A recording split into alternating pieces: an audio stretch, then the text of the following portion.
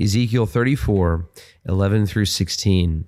For thus says the Lord God, behold, I myself will search for my sheep and seek them out, as a shepherd seeks out his flock when he is among his sheep that have been scattered. So I will seek out my sheep, and I will rescue them from all places where they've been scattered on a day of clouds and thick darkness.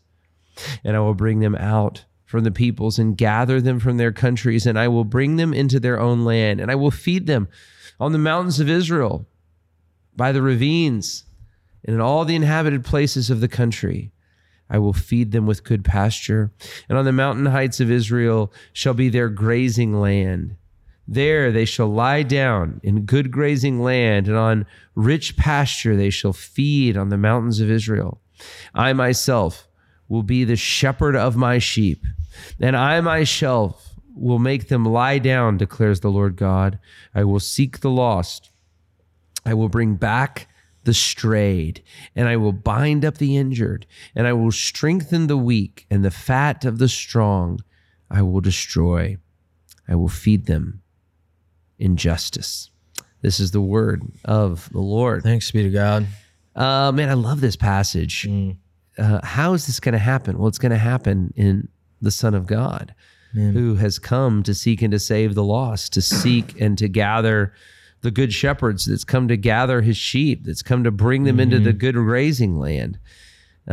Jesus certainly affirms that he is this kind of shepherd in his Gospels. What are your thoughts on the passage?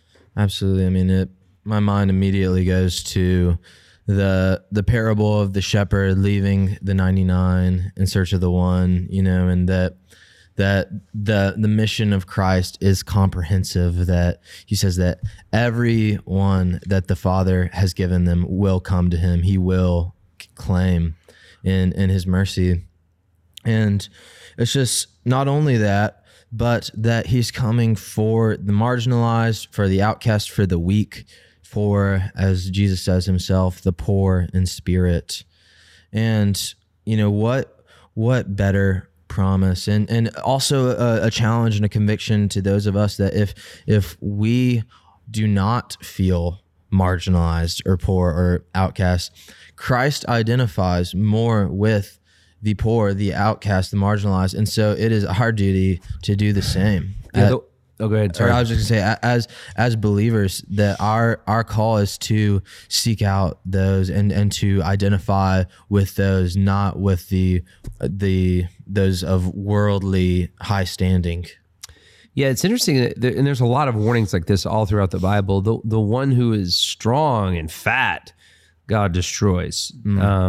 God brings justice to. The one who is scattered and weak, but who seek his face, who humbly come to the Lord. And I think that's just the posture. Do we really come to the Lord trusting in him as a sheep does the shepherd? As a sheep trusts the shepherd to lead them to good places. Is that how we follow the Lord? Do we stay close to the shepherd? Do we delight in the shepherd? Do we see the shepherd as really our source? I think that's the comment. And so I love this passage. From all the sheep that have been gathered all around the world by sin, have been put in all these dark places, Christ will come. Christ is coming. Christ is gathering. He is bringing his people to good pasture. He is calling them to a good and right grazing land. And he is giving his people a home. For Will Carlisle, I'm Jason Dees. Thanks for listening. Thanks for listening to Our Daily Rhythm. I'm Jason Dees, one of the pastors of Christ Covenant, and Our Daily Rhythm is a ministry of our church designed to help you more faithfully and effectively meditate on God's Word. If you ever have a question for us about one of our Bible readings or one of your own Bible readings, please don't hesitate to text us at 404-465-1737. Again, that's 404-465-1737, or email me directly at jason@christcovenant.com. We'll meet you again tomorrow for Our Daily Rhythm.